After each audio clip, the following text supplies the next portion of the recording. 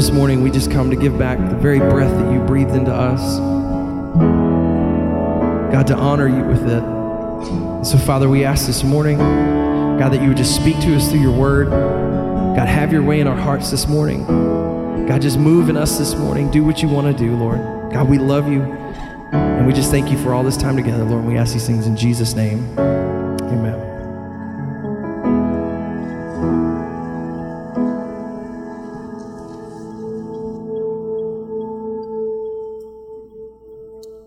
Next Sunday, we're having a commissioning service for Kyle and Amy Y.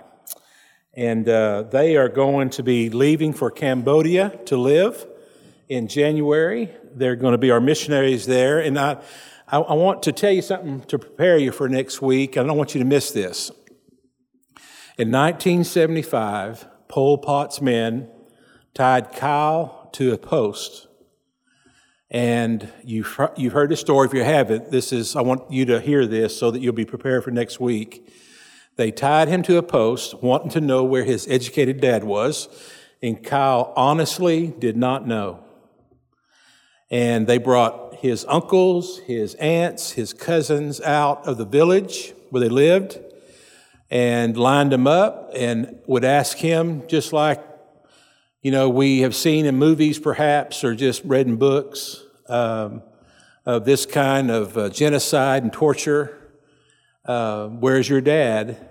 And Kyle says, I don't know. He's 9 years old. He didn't really know where his dad was, and they killed all his family. And then they took a bayonet and they cut Kyle, thinking that would kill him, that he would bleed out. Well, he didn't bleed out. And his dad heard about it, and then in the middle of the night rescued Kyle, and they ran off to Thailand. It took several weeks to get there. And of course, they got in the refugee system and ended up in Fort Worth, Texas. Now, I want you to think about the Joseph story from the Bible. What men meant for evil, God uses it for good. Now, you think about the timing of that. 1975, that's about 40 years ago. Kyle was 9 years old when that happened. And already, Kyle, for the last 10 years, we've been doing ministry in Cambodia, and we've been sharing the gospel there. And, you've heard over and over about our commitment to reaching the Cambodians and what the Lord has invited us to be a part of. And we've just basically said yes to what the Lord has put before us. And we're helping all those churches and helping all those people. And we have trained Kyle. We have trained Kyle by going over there and working with him through the pastor's conference there. He comes every Monday night to our men's group, and through all the processes that we've gone through, we have seen the Lord use us to get a missionary ready to go. But Pol Pot had no idea. Think about that. Those men that were killing so many innocent people had no idea that little 9-year-old boy would return one day with the sword of the Lord. Amen? So, next week, now Kyle's preaching at a church over in Azle today, I believe, and sharing the story and what the Lord's done in his life and going to do. But I just didn't want you to miss that. I want you to understand that when he stands up here next Sunday, just what the Lord has done, and how the Lord changed his life and has this in motion. And I just can't wait to find out what all happens. We've seen some glorious things with him street witnessing and preaching those churches over there. I've witnessed it myself through all the trips I've been able to go with him and see it. I can't imagine when he's there all the time. More opportunities there's going to be. So make the most of that. All right. We're going to switch gears a little bit for the month of December and today as well, and talk about some other things, and we'll pick up the life of David in January. And so today I want you to turn to Mark chapter 7 and to prepare ourselves for Christmas. Prepare ourselves for the holidays. Get our heart where it needs to be. I want to talk about this teaching of Jesus in Mark chapter 7. So, to prepare ourselves for the word today, let's say together, the Word of God, the Spirit of God, the people of God are all we need, and we need each desperately. Amen. All right, chapter 7, verse 1. One day, some Pharisees and teachers of religious law arrived from Jerusalem to see Jesus. Now, this was a trip with an agenda, obviously. They noticed that some of his disciples failed to follow the Jewish ritual of hand washing before eating.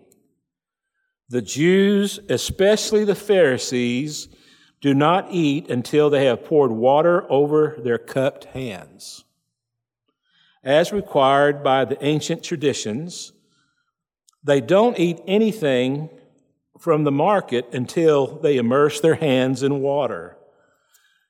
This is one of but many traditions. This is but one of many traditions they have clung to, such as their ceremonial washing of cups, pitchers, and kettles. So the Pharisees and teachers of religious law asked him, "Why don't your disciples follow our old age tradition?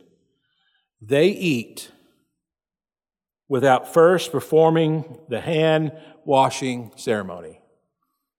They were eating with dirty hands. That's what they were doing. Now, outside today, outside in Israel, outside of a little cafe or a little restaurant, you walk in the front door, there will be there, right outside the front door, there will be a sink, a basin, there'll be some like tea pitchers, water pitchers, and they'll be there, and they'll have some washing there, and you'll use the first pitcher to pour over your hand to wash your hands. And there's you cup it like this, and you pour it in, and you wash it this way, then you wash the outside of your hands. And then there's another pitcher that's used to rinse your hands. And people will line up, and they will do that. They will not eat with dirty hands.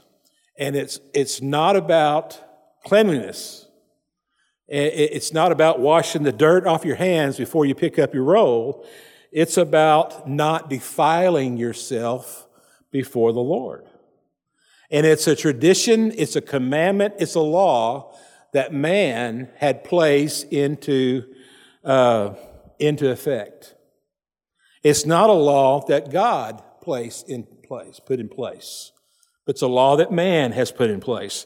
I was eating at the diner this couple of weeks ago, and a mechanic, 2 or 3 guys come in, and they were working for the fracking companies, the oil companies, and obviously one was a mechanic. And his hands were covered with grease and oil and grime and dirt, and he had really been turning a wrench all day. And there he was all covered up. They sat at the table right next to me, and I kind of grinned a little bit and watched what was going on and wondered what it would be like in Jerusalem today. If we were in an Orthodox cafe, people would see him come in and sit down, and people would absolutely voice their concern about what they're seeing. He would be forced to get out, go wash himself before he comes back in, not to defile himself or the place with dirty hands. Okay? So let's move along here and see how this all fits together. Verse 6. This is how Jesus answered their question. "You hypocrites, Isaiah was right when he prophesied about you, for he wrote, 'These people honor me with their lips, but their hearts are far from me. Their worship is a farce, for they teach man-made ideas as commands from God.'" So there's, some problems here. And Isaiah said 700 years before this event took place in the life of Jesus. Isaiah says to them, "You stand up to worship God, and you sing songs of worship to Him. And from the outside, from what we can observe about you, you are worshiping with your words. You are honoring God with your words, but your heart isn't in it. And that's the problem that he saw. That's the problem Isaiah saw, and that's the problem Jesus saw today with that mindset. How dare your disciples eat with dirty hands? And Jesus very quickly goes, you're more concerned with the outside than you are with the inside. And what's on the outside does not matter. It's what's on the inside that matters. So it's not the dirty hands, it's the dirty heart. It's not clean hands that make us right with God.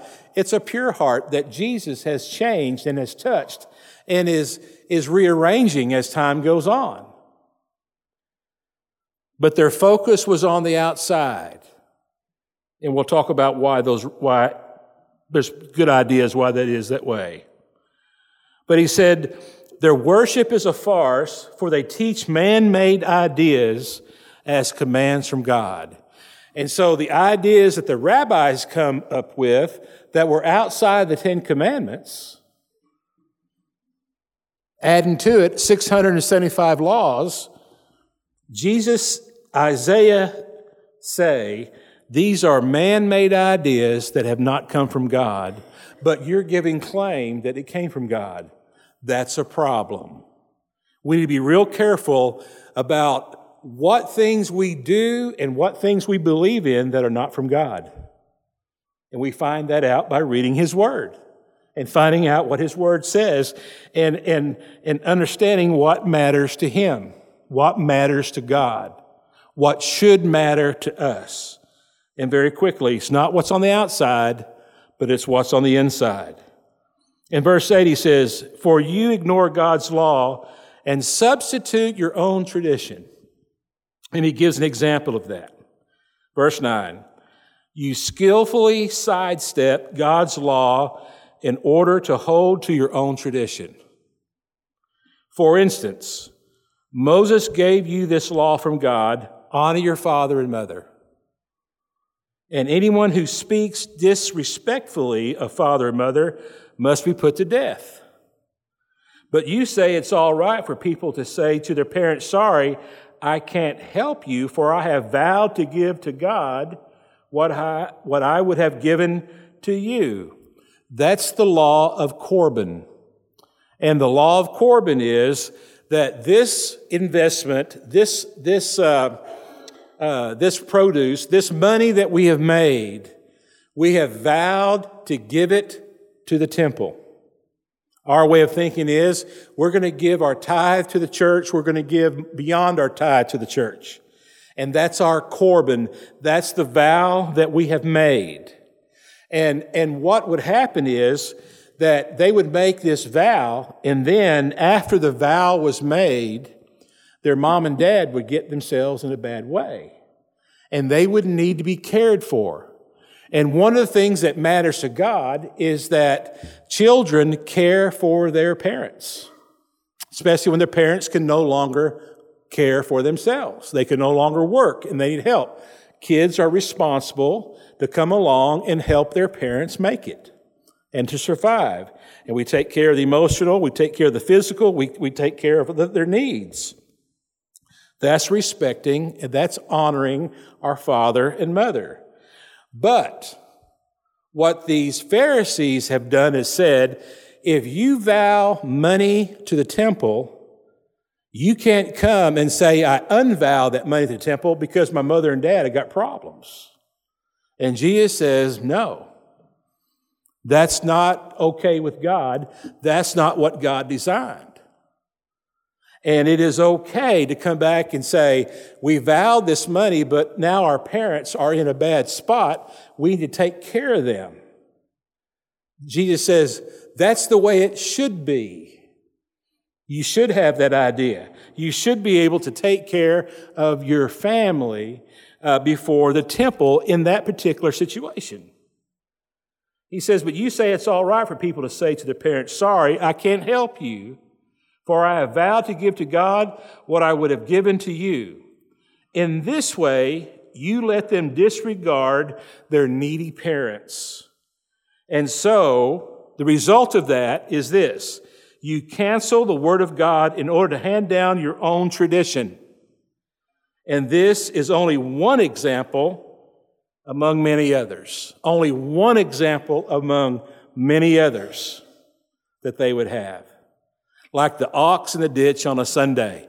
You can't touch that. Like eating on a Sabbath. If you're really hungry, Jesus said, my men are hungry. They reached down and took some figs or took some wheat out of the field to munch on. It's okay. I'm the Lord of the Sabbath, Jesus told them. And so they're using God's law, which is really man's law, that they said God gave to them to control their way of being right with God, their traditions and their commands. Now, what was also taking place with the Corban, with the vow, there wasn't any real intention to give to God. There wasn't really any intention to fulfill that vow that they had made to God or to the temple to give. They were just making themselves look good in the eyes of the authorities, of the observers. And one way you can tell whether or not you are around people who are religious or there's a relationship is when the leaders use their authority to always observe. They're always questioning, always judging, always picking out the faults in others and not their own. That's why Jesus says, don't look at that speck when there's a log in your own eye. Jesus is very clear to what was taking place with the religion that had such a hold on the people. And so they've canceled the Word of God to hold to their own traditions. Then Jesus called the crowd to him to come and hear what he had to say. And he said, all of you listen and try to understand. Verse 15 now. It's not what goes into your body that defiles you. You are defiled by what comes from your heart. It's not what you eat that defiles you. It's not the dirt on your hands when you eat that defile you. It's not that you ate a bottom feeder. It's not that you eat catfish. It's not that you eat oysters. It's not that you eat shrimp. It's not that you eat a cheeseburger. It's not that you might eat some unkosher pickles. It's not. It doesn't defile you. It doesn't defile you whatsoever. It doesn't matter what you eat. It doesn't matter at all. It doesn't matter what you drink. It does not matter. Jesus is saying here, you are not defiled by what enters your stomach. You are defiled by what comes out of your heart. And we all recognize that he's not talking about the cardia here, the heart, the actual muscle that keeps us going. He's talking about our soul. That involves our emotions, our will, our thinking, all that together. It comes from our heart. It comes from our being, our inner being. That's what defiles a person. Not what we put in our stomach, but what comes from our heart. Verse 17. Then Jesus went into a house to get away from the crowd, and his disciples asked him what he meant by the parable he had just used. Don't you understand either? He asked them. Can't you see that the food you put into your body cannot defile you? And he gets really biological here, teaching really practical here. He said, food doesn't go into your heart, but only passes through the stomach and then goes into the sewer. That's pretty graphic, isn't it? He said, don't you understand how the body works?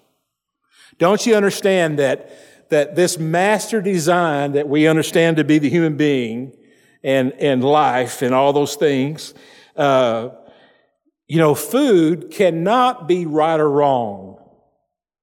Food cannot defile you. After all, it's just used for a process. It feeds the body, and when it's through feeding the body, it just leaves, right? It goes into the sewer. By saying this, he declared that every kind of food is acceptable in God's eyes. And then he added, it is what comes from inside that defiles you. For from within, out of a person's heart, nothing to do with what food you eat, nothing to do with dirty hands. Now I can see, the children in children's church right now, they're not hearing this, so you might make it through, Mom and Dad, because I do see the battle that children, when they hear this, possibly can use. I'm not washing my hands anymore. The preacher said so. Well, that's not honoring your mother and father. So here's the deal. The next time your mother and father says, go wash your hands, we're about to eat hot dogs, right? You don't wash your hands to be right with God by the cleanliness of it. You wash your hands because you're honoring your mother and father. So you still got it, moms and dads. So there's your ammunition for that. But you can eat with dirty hands, and it's okay with God. That makes me happy. That makes me happy. But you can't eat with a dirty heart. That's the real issue. How's your heart? And so the question, moms and dads, you might need to be asking your children or not, did you wash your hands? Did you brush your teeth? Did you wash your hair? Did you comb your hair? Did you use soap in the shower? All those things that we use to make sure they're all good and clean. The question should be, how's your heart today? How's your heart? You doing some work on your heart?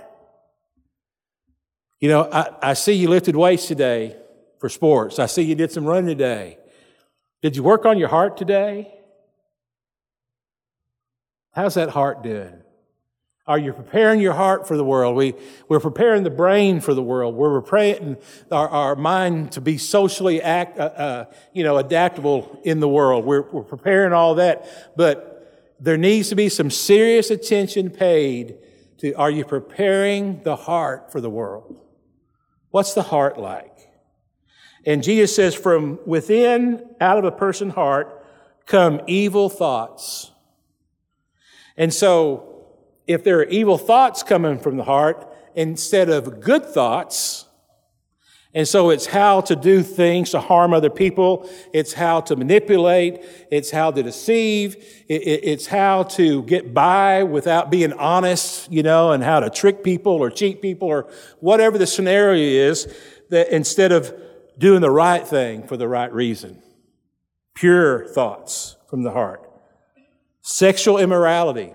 And that's just basically, is there sexual immorality coming from the heart? In other words, are there desires of the flesh that are in control and the mind is focused on things as pornography and sexual addictions and cheating and all those things that happen with sexual immorality?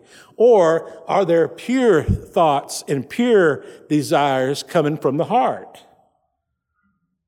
Theft, murder, adultery, greed. We would ask ourselves the question there, is from the heart, is there selfishness or is there selflessness? What's coming from the heart? Is there greed or is there contentment? And contentment is a holy virtue. Content with what God has provided for us. Content in all things, as the Scripture says. Wickedness, deceit, lustful desires, envy, slander, pride, and foolishness come from the heart. And so from the heart, is there foolishness or is there wisdom coming from the heart? And then Jesus concludes by saying, all these vile things come from within. They are what defile you. So, what's God most concerned with? What matters most to God? The outside or the inside? Well, obviously the inside. That's what Jesus is saying. What matters most is what comes from the heart. So it's not about how much we do. It's not about how proficient we are at doing certain things. It's not about how well we sing and worship. It's not about performance. It's not about this time of year, this Christmas season. It's not about generating this idea of utopia for you and your family. And you never quite experience that. And so in the birth of the worship of the birth of Jesus, the celebration of the birth of Christ, too many Christian people find themselves absolutely, completely wore out at the end of December, can't wait for it all to be over. It's because they are focusing on the outside rather than the inside. And be careful of that. It's not about what you eat. It's not about what you buy. It's not about what you receive. It's about the heart and what comes from the heart. And if your Christmas season is full of complex issues and matters, you need to take a step back. If it's really complicated and you need to evaluate, you need to observe whether or not the dirty hands matter to you. The dirty hands matter to you. On our way home from San Angelo, Thanksgiving night, right there at Cisco, Texas, they have Texas pecan coffee, best in the world, right there at that little truck stop. And so when I'm going down 206 into Cross Plains and then Coleman and the way to Angelo, I would stop and get me coffee whether I need it or not. Going and coming. Doesn't matter what time of day it is. And here's the conversation I hear behind me in line to buy my coffee. I had fun today.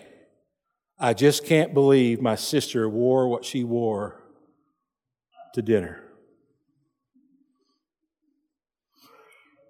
You know, my sister, she does those kind of things to make me mad. I know that's why she did it. But she disgusts me. And I'm going, I want to hear all of this. I want to hear every piece of this. But here's what I heard. We were all dressed up. We all bought an outfit for Christmas dinner. We all had our hair done. We all looked good. And she walked in with those Levi pants on with a hole in the knee.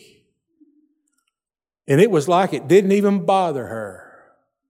I just couldn't enjoy Thanksgiving this year at our folks' house because my sister just makes me sick. And I very quickly turn around and say, so dirty hands really bother you? No, I didn't. I already sized that up, and I figured that was going to be a long conversation, so I didn't need to go there. So I paid for my coffee and walked out, and I went, isn't that sad? But when the things that don't matter to God matter to us, we get lopsided. We get lopsided. Now, you may be sitting there going, well, isn't that foolish to go to your family's Thanksgiving dinner, and because your sister didn't dress up to your dress code, you had a horrible time, and there is a break in the relationship between you and your sister. That's when dirty hands matter more than a dirty heart.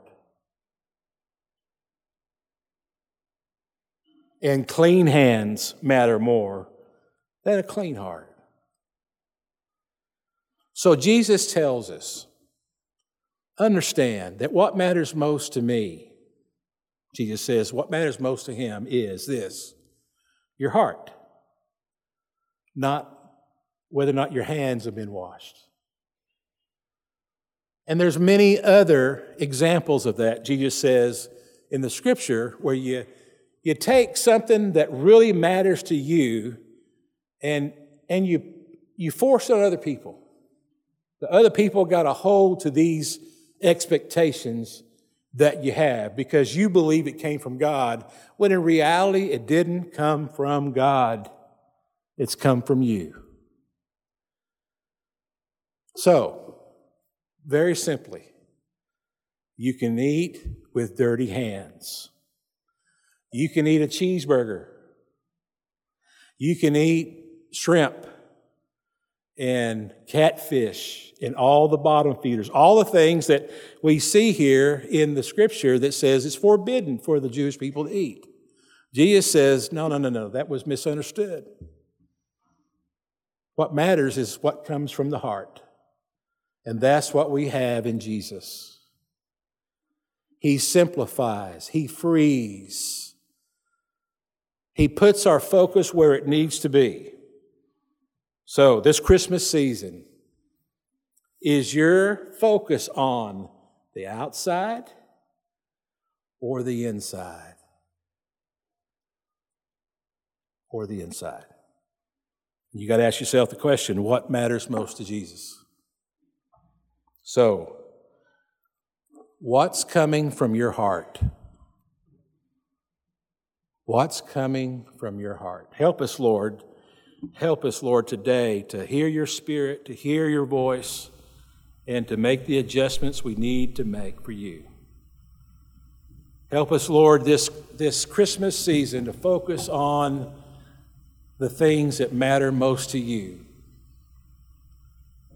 And Lord, that we can be freed from those things that only matter to men and women. Help us to follow the right commands. In Jesus' name, amen. Ushers, come forward.